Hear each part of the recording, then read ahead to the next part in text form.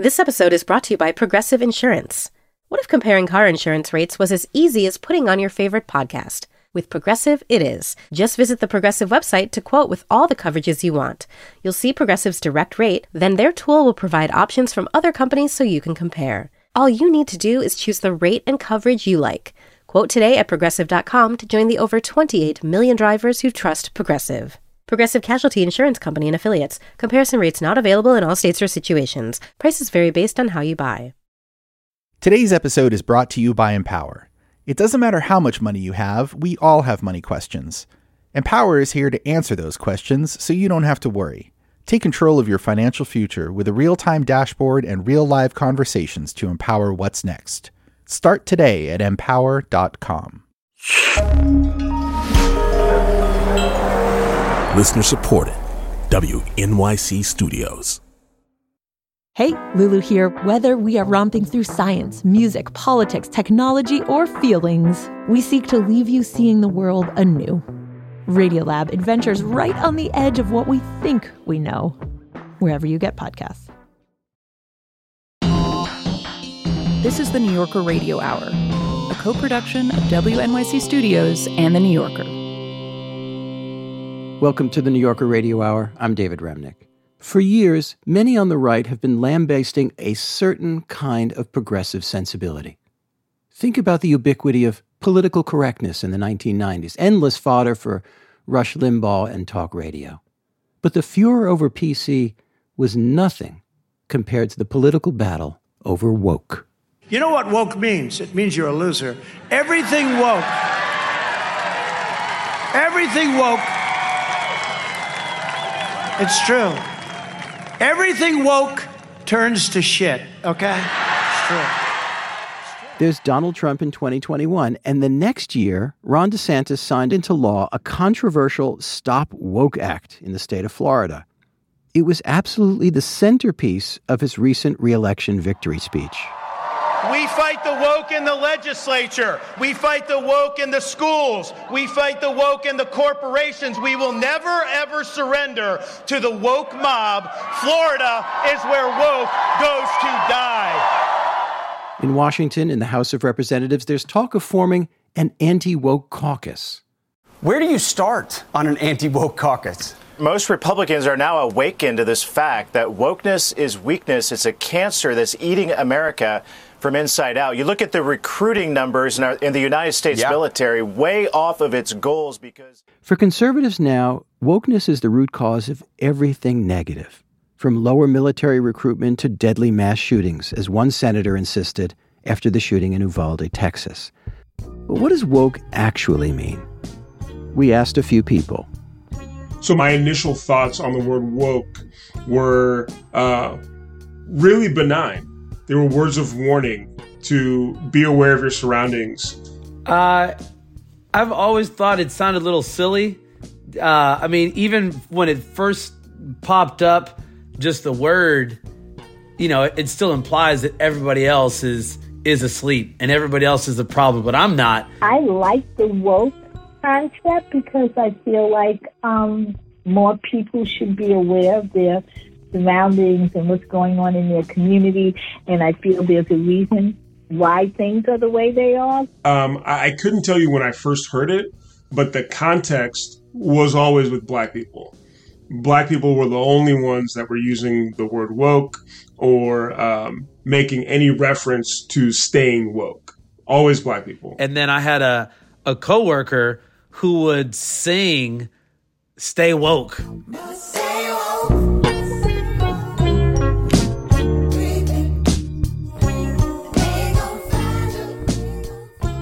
To be honest, any associations I have with what it meant pre, 2020 have been like totally supplanted by like the fact that it's a polemic now. So when I hear it, I just access like what's been taken, and I don't really access like what the source of the word was. It's always with like a sardonic tone. It's always like with air quotes. It's often like people in my milieu who still kind of associate themselves with like progressivism, but are using the term like in this weird way that feels like they've also absorbed what like the right in America have co-opted it to be like now that's their primary frame of reference. Wokeness calls out to people who are skeptics and cynical that, yeah, everything's effed up and this is a problem and that's a problem. That person's a problem and you think like that and that's a problem. And every white person is racist and we need to cancel all this stuff. It gave power to people who, to me, just had a lot of negativity to spew. I currently have a very good friend who is white, who every time I talk to him complains about how woke his workplace is. He works at the Navy, the United States Navy, which is to say you can see what somebody's so upset about because it's like, what are you complaining? What is the issue? To get a deeper insight on how such an ambiguous term became so powerful in this country and well beyond, I spoke with Tony Thorne. He's a linguist and a lexicographer based in the UK, and he wrote the Dictionary of Contemporary Slang. Slang is definitely his thing. Technically, this language is quite sophisticated. It uses metaphors, metonymy, synecdoche, rhetoric, sound symbolism. It's technically quite sophisticated. Even if it's non-standard language that many people see as deficient or incorrect slang, it's an important part of society, whether you like it or not. Tony, when did you start hearing or becoming aware of the word that is now ubiquitous, woke?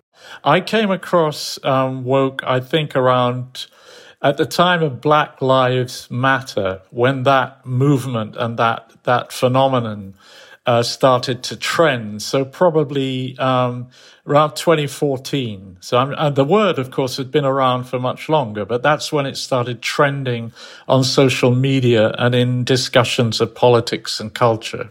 My understanding of the word is that it's been around for a very long time, particularly in the Black community, particularly in the United States. It actually probably goes right back to the 19th century because woke it's a non-standard, therefore not really correct form of the verb to wake or awaken. And it's a non-standard past participle. So instead of saying I was woken up or I was awakened, not just Black people or people of color, but also I think Southern white speakers in the southern states of the U.S. would have said this. I got woke. I was woke. So it's a dialect. It's a kind of informal dialect term, but it was very much part of African-American vernacular English. And when does it take on its political sense of awareness? I think in conversation, it probably happened in the 60s, but the earliest record we can find of it, I think I'm right, was in 1971. There was a play produced in the US by someone called Barry Beckham called Garvey Lives, talking about Marcus Garvey, the sort of Black liberationist. And in this play, they repeated the phrase, Mr. Garvey says, I must stay woke. I must be woke. So that was 1971. The word still didn't become common, wasn't used by many people publicly, I think, until 2008, when a singer called Erykah Badu produced a song called Master Teacher. And she also, it's part of that song, kind of chorus, used the word stay woke. I must stay woke, or you must stay woke. Now I stay woke. What if it was the only master teachers? Now I stay woke. Even if your baby ain't got no money to support you, baby, I stay woke. So it was 2008 that it kind of transferred into popular culture, I think. In the US, not in the UK, we didn't hear about it until Black Lives Matter popularized. The references to woke before 2016, 17, 18 were kind of sort of straightforward. It means socially aware. It means empathetic. Afterwards, the definitions changed to it means self-righteous. It means pretending to be socially aware. So the term has already become twisted, if you like, and become difficult to use. Then the right, the conservative right, seizes hold of this word in order to jeer at what they see as the self-righteous left. Okay, one House lawmaker taking on a new battle to combat wokeness across the country, which he calls the greatest domestic threat facing America. I think he's right. Now when I pick up the right-wing press, I see Fox News, I see the Daily Mail in Britain. Oh, yes. Woke is the center of the right-wing platform, not any particular fiscal policy. It's when I hear Ron DeSantis, it's all about we are the center of the anti-woke movement. That's what the rhetoric of the campaign is, because it seems to connect more easily than complicated policy prescriptions about foreign policy or domestic policy. Am I right? I think you're absolutely right. Linguistically, I think woke is a very interesting term right now because I think that it's an unusable word, although it is used all the time because it doesn't actually mean anything. Rather like I think in the US, Antifa has come, perhaps it did mean something, perhaps it did describe an actual grouping, but it's come to be a sort of shorthand for everybody we disagree with. And I think woke has become a lazy slur.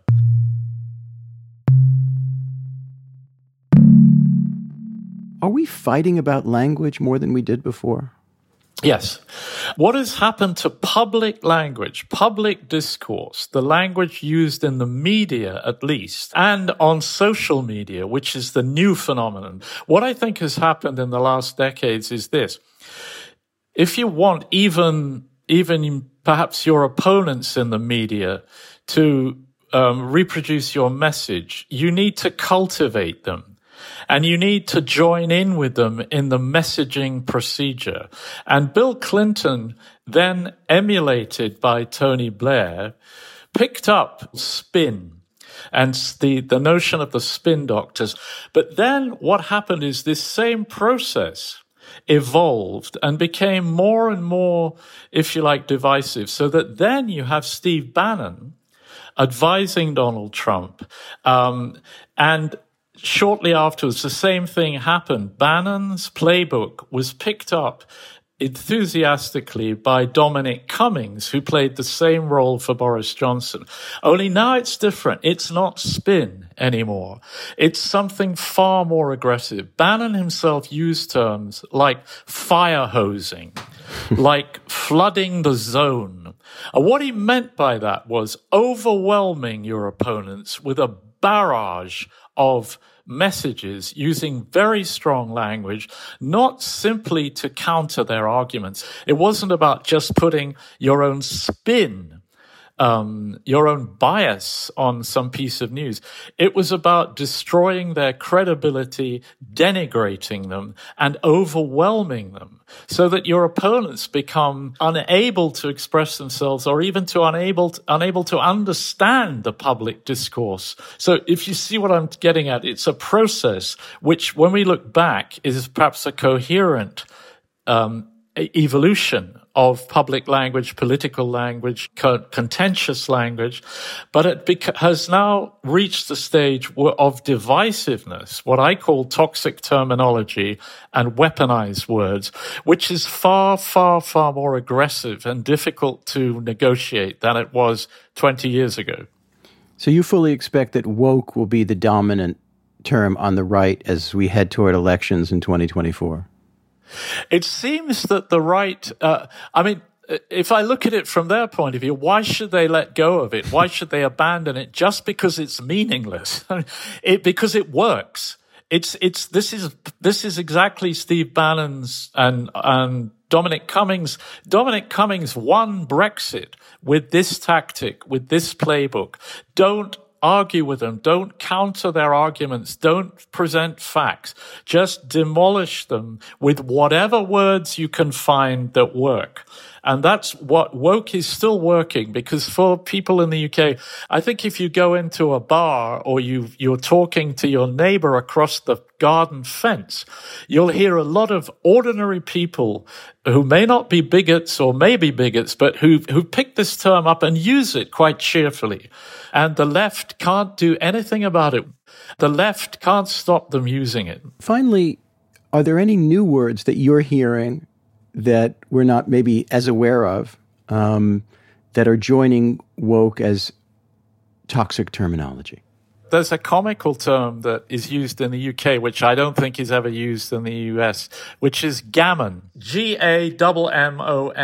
Gammon is a kind of boiled ham that was a kind of proletariat meal that not very sophisticated people eat. And a gammon means a red-faced, angry, white, old bigot. The image they're trying to evoke is the boiling hot rage and the bright orange-red complexion of this furious right-wing guy with no hair and a huge beer belly. And it, again, like woke, it's very useful shorthand because we don't have another word in the English language, in slang even, that covers all those connotations: white, angry, bigoted, right-wing, middle-aged or old, all of those features of that word. So we had to invent one, and the left invented gammon, sometimes elaborated into gammonista. So the left does it too. Tony Thorne, thank you so much. That was wonderful. It was a pleasure. I apologize if I became heated.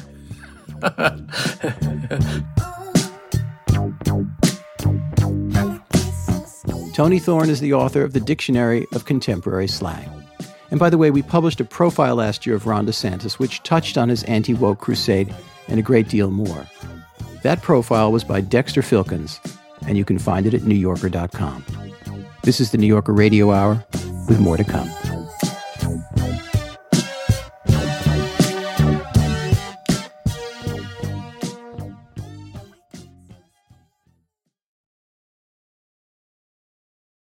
WNYC Studios is supported by Lincoln Financial. The questions around retirement have gotten tiring. Instead of, have you saved up enough? Shouldn't they be asking, what is it that you love to do? And how can we help you keep doing it? The truth is, you're not slowing down. So your retirement plan should be more of an action plan, a hiking plan, a music plan, a sailing plan. The point is, whatever you're passionate about, we can help make sure you never stop. At Lincoln Financial, we have the products to help protect and grow your financial future, so you can keep doing more of what you love. Make your pastimes last a lifetime at lincolnfinancial.com/action-plan. Lincoln Financial Group, marketing name for Lincoln National Corporation and its insurance companies, and broker/dealer affiliate Lincoln Financial Distributors, Inc., copyright 2024, Lincoln National Corporation. This episode is brought to you by Empower. Can you retire early? Will there be enough money to leave an inheritance? Do you have savings for life's important milestones? If you have money questions, Empower has answers so you don't have to worry.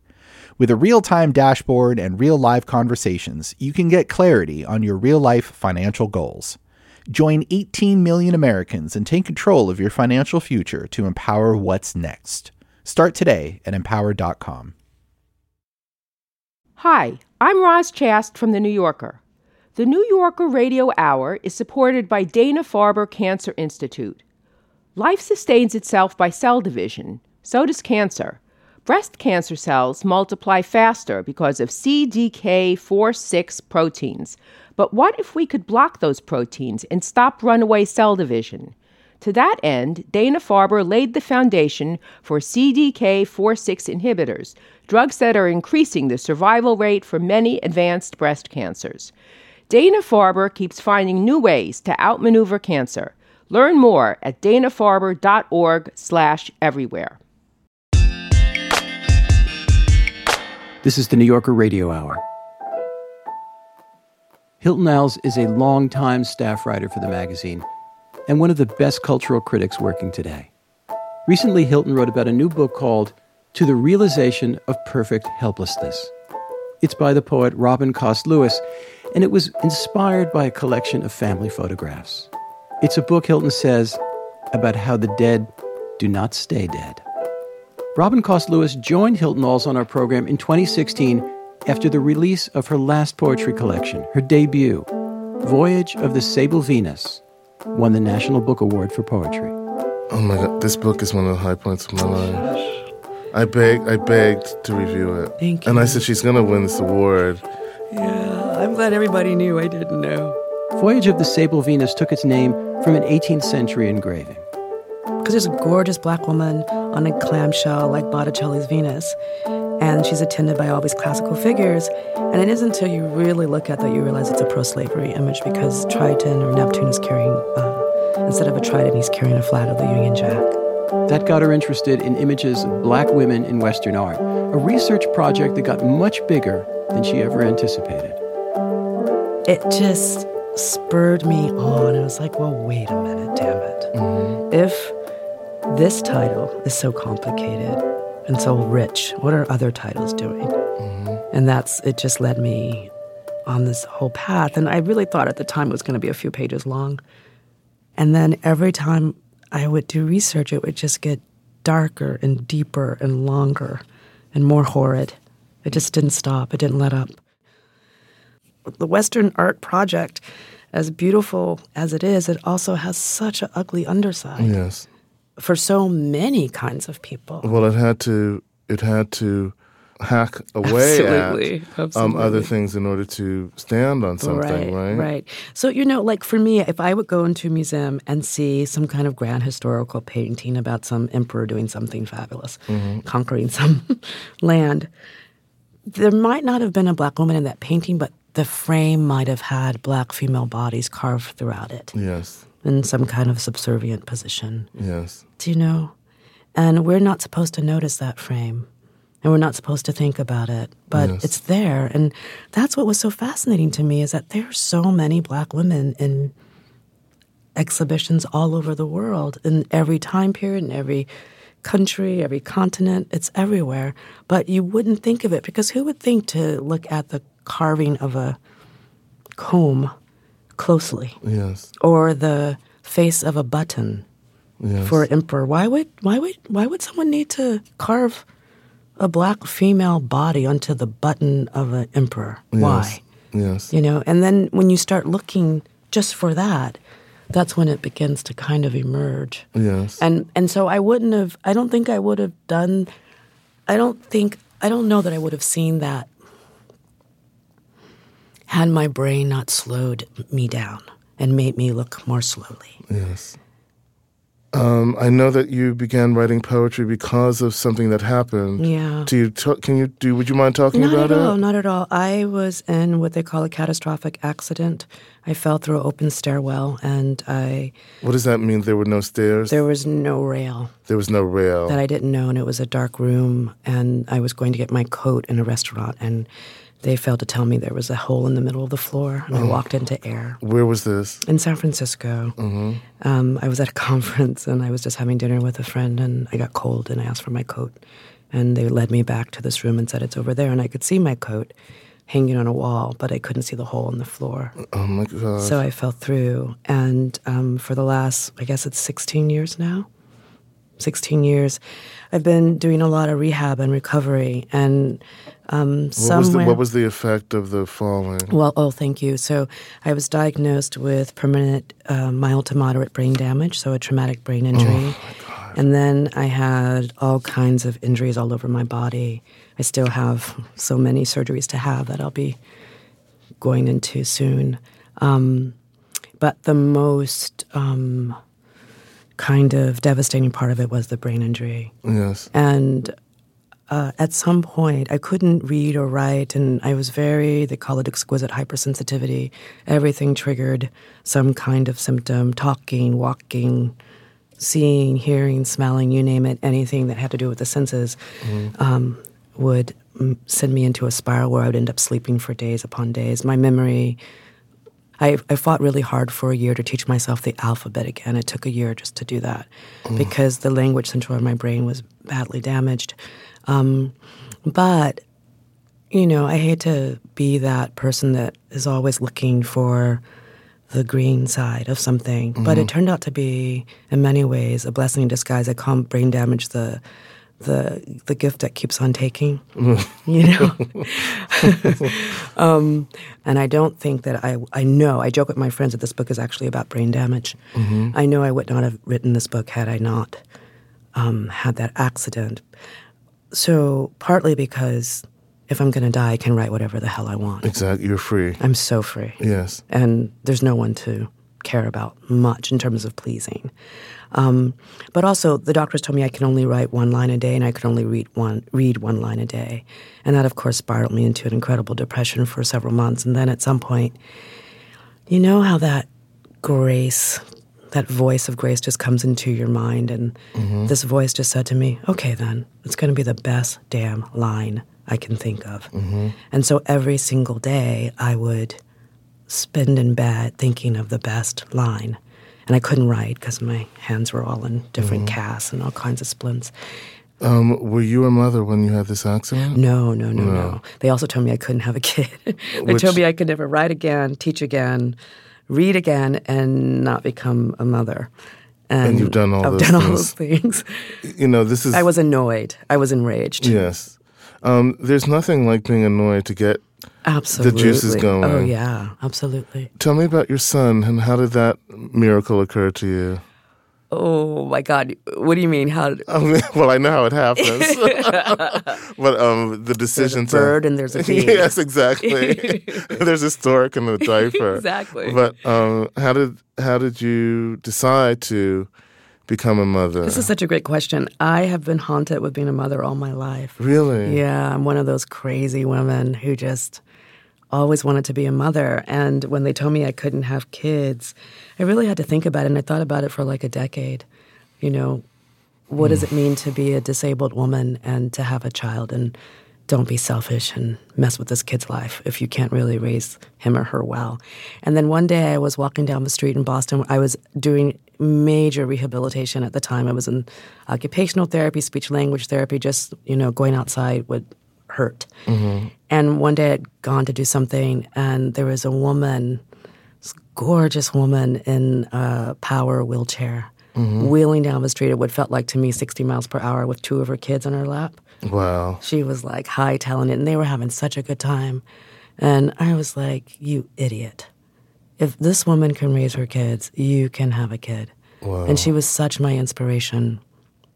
And so then I was hellbent, and I tried and tried and tried for many, many years, and then it finally happened. And the deep irony for me is that my father was the first person to tell me way before my accident, I think you really should have a baby, Robin. You want to be a mother, you should just do it. My father was incredible. He was funny, too. I love him already. Oh, he was so good. Yes. And the deep irony is I found out after years of trying to get pregnant, I found out I was pregnant 4 days after my father's funeral. Oh, wow. Which felt so magical to me, because I always told him, you know, when you die, you better take me with you, because there's no reason I'm staying without you. Yes. And so the fact that when I found out I was pregnant, it felt like he stayed with me in some way. How does the accident impact you today? Well, I mean, I've grown comfortable with being brain damaged. Yes. It's become familiar. You know that saying that human beings can get used to anything? Yeah. I got used to it. You work around it. I work around it. I've learned how to take care of myself. I know when sometimes I was just at a party on Friday in Miami at the book fest, and I was starting to get symptomatic, and I was like, you should just go. Yes. You have a reading tomorrow, and if you don't go and go to sleep, you know, by the morning, your face will be numb, your left arm will be numb, you won't be able to remember how to spell your name or that, even where you are. Yes. So just go to bed. Okay. In those ways, but then also in lovely ways. You know, I still I don't know. I still very much appreciate that my brain has become an odd little bedfellow with me. Yes. Like, we love each other. Like, I'm like, you're a freak brain. Yeah. And that's kind of sexy to me. Yeah. I like that you see these things that other people aren't seeing. Yes. But keep it to yourself, and we'll try to turn it into art at some point. Yes. In those ways. It changed your perspective profoundly. Absolutely. And How does it help you parent in a different way, do you think? Absolutely. It Yes. helps me put it in fifth gear every day. Yes. From the gate. And, you know, I'm You wake up with him and it's like, look, we're here. Absolutely. Yes. And also, I mean, this is the macabre part. Like, supposedly my brain won't last as long as most people's brains will last. I know that. And I think that's also why I push myself so hard to write. Yes. And there's a certain urgency. Like, I feel like I'm fighting the clock until my brain starts to rot. Yes. And so I try to have a lot of fun. I try to parent him for the future. Like, I have a whole library for him once I'm gone. I have friends sign books to him for the future because I know there's going to come a time where I won't be able to be present in the same way that I am now. So do you talk to him about that? I do. I mean, I had to because my disability is invisible. Yes. And so the way I described it to him when he was younger, I said, it's like mommy's brain is in a wheelchair. You know, and sometimes, you know, it's hard because, you know, he's a gregarious, precocious, fabulous child. And, you know, he's about 8 now. He's 7. And I have to tell him sometimes to be quiet. That's a drag. Yeah. It's just a drag. Or I can't, you know, I'm sad that he doesn't know the person before my accident because I was a huge audiophile. I mean, like, a music collection that's brilliant. And I can't listen to music and have people talking at the same time in a room unless it's a lot of people talking. So things like that, like I feel like I'm constantly repressing his little spirit in ways in order to stay asymptomatic and like take care of him or make him dinner. Yes. So in those ways, but it's also okay because I feel like, you know, he's getting to learn about the ways in which bodies are different. And also the ways in which life curtails us. Absolutely. Poet Robin Coste Lewis. She spoke with the New Yorker's Hilton Als in 2016. Her new book is To the Realization of Perfect Helplessness.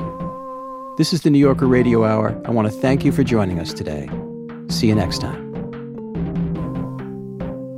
The New Yorker Radio Hour is a co-production of WNYC Studios and The New Yorker. Our theme music was composed and performed by Meryl Garbus of Tune Yards, with additional music by Louis Mitchell.